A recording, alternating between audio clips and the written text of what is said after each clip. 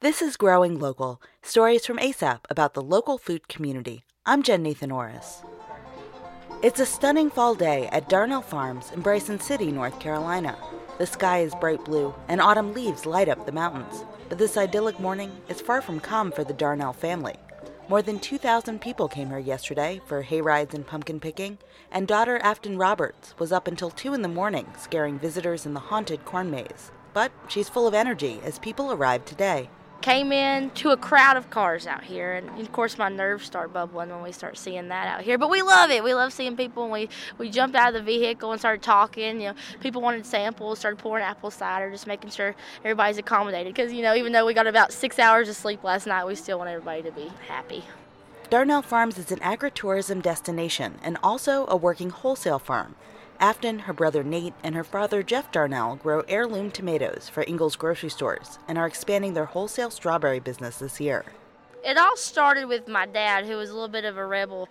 He was a caddy in Highlands and just a poor mountain boy that was trying to make a little money, and he just saw how people were buying up all the farmland and starting to develop. So when he was about 18, he wrote an article to a newspaper and said that he was going to be the first conservationist and was going to start farming full time.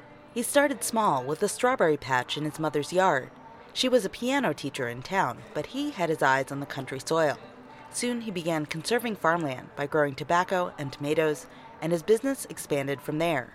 He was an innovator against his time who created 2 machines, his son and daughter, to follow behind him to make us do it, which I would not change for anything in the world. It's been a great experience, hard experience. It's been some really rough years, but thankfully with people that have really pushed the local movement with produce, there's always a story behind that. There's a story behind every little thing you get. There's someone that has the dirt underneath their hands, and so that's how we got to this. In addition to wholesale farming, Jeff Darnell loved talking to people and teaching them about history, science, and agriculture. In the mid-1990s, Darnell Farms became one of the first agritourism destinations in the region. He wanted people to be more informed, so he started having school groups come down. And it was more than just giving someone a hayride. He would jump off. I can remember being a kid and just thinking, my crazy father. He would jump off the tractor and he'd get real excited and all pumped up and start talking about all these kind of major Cherokee figures that probably at one time were right here in this land. And he got to where he had so much fun talking about it that people started coming. They would spread the word. And I think every bit of this has become where he wanted people to be educated. So that's how it became an agritourism farm. On this brilliant fall day, Jeff Darnell doesn't sit still for a minute. In fact, I see him right now. He's over there in the corner unloading pumpkins, talking to people. That's his forte.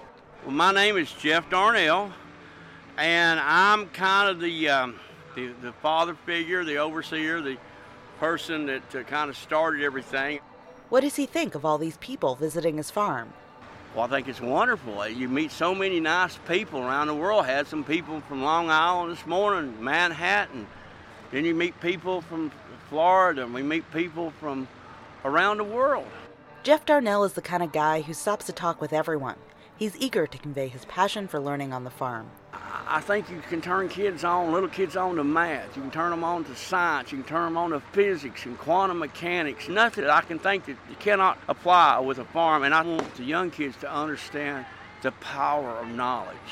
And by welcoming people to their farm, the Darnell family also shares their mountain culture. The people here are really good. Mountain people have their own we're quirky. Don't mind us. We don't mean nothing by it. But very hospitable. A different kind of Southern hospitality.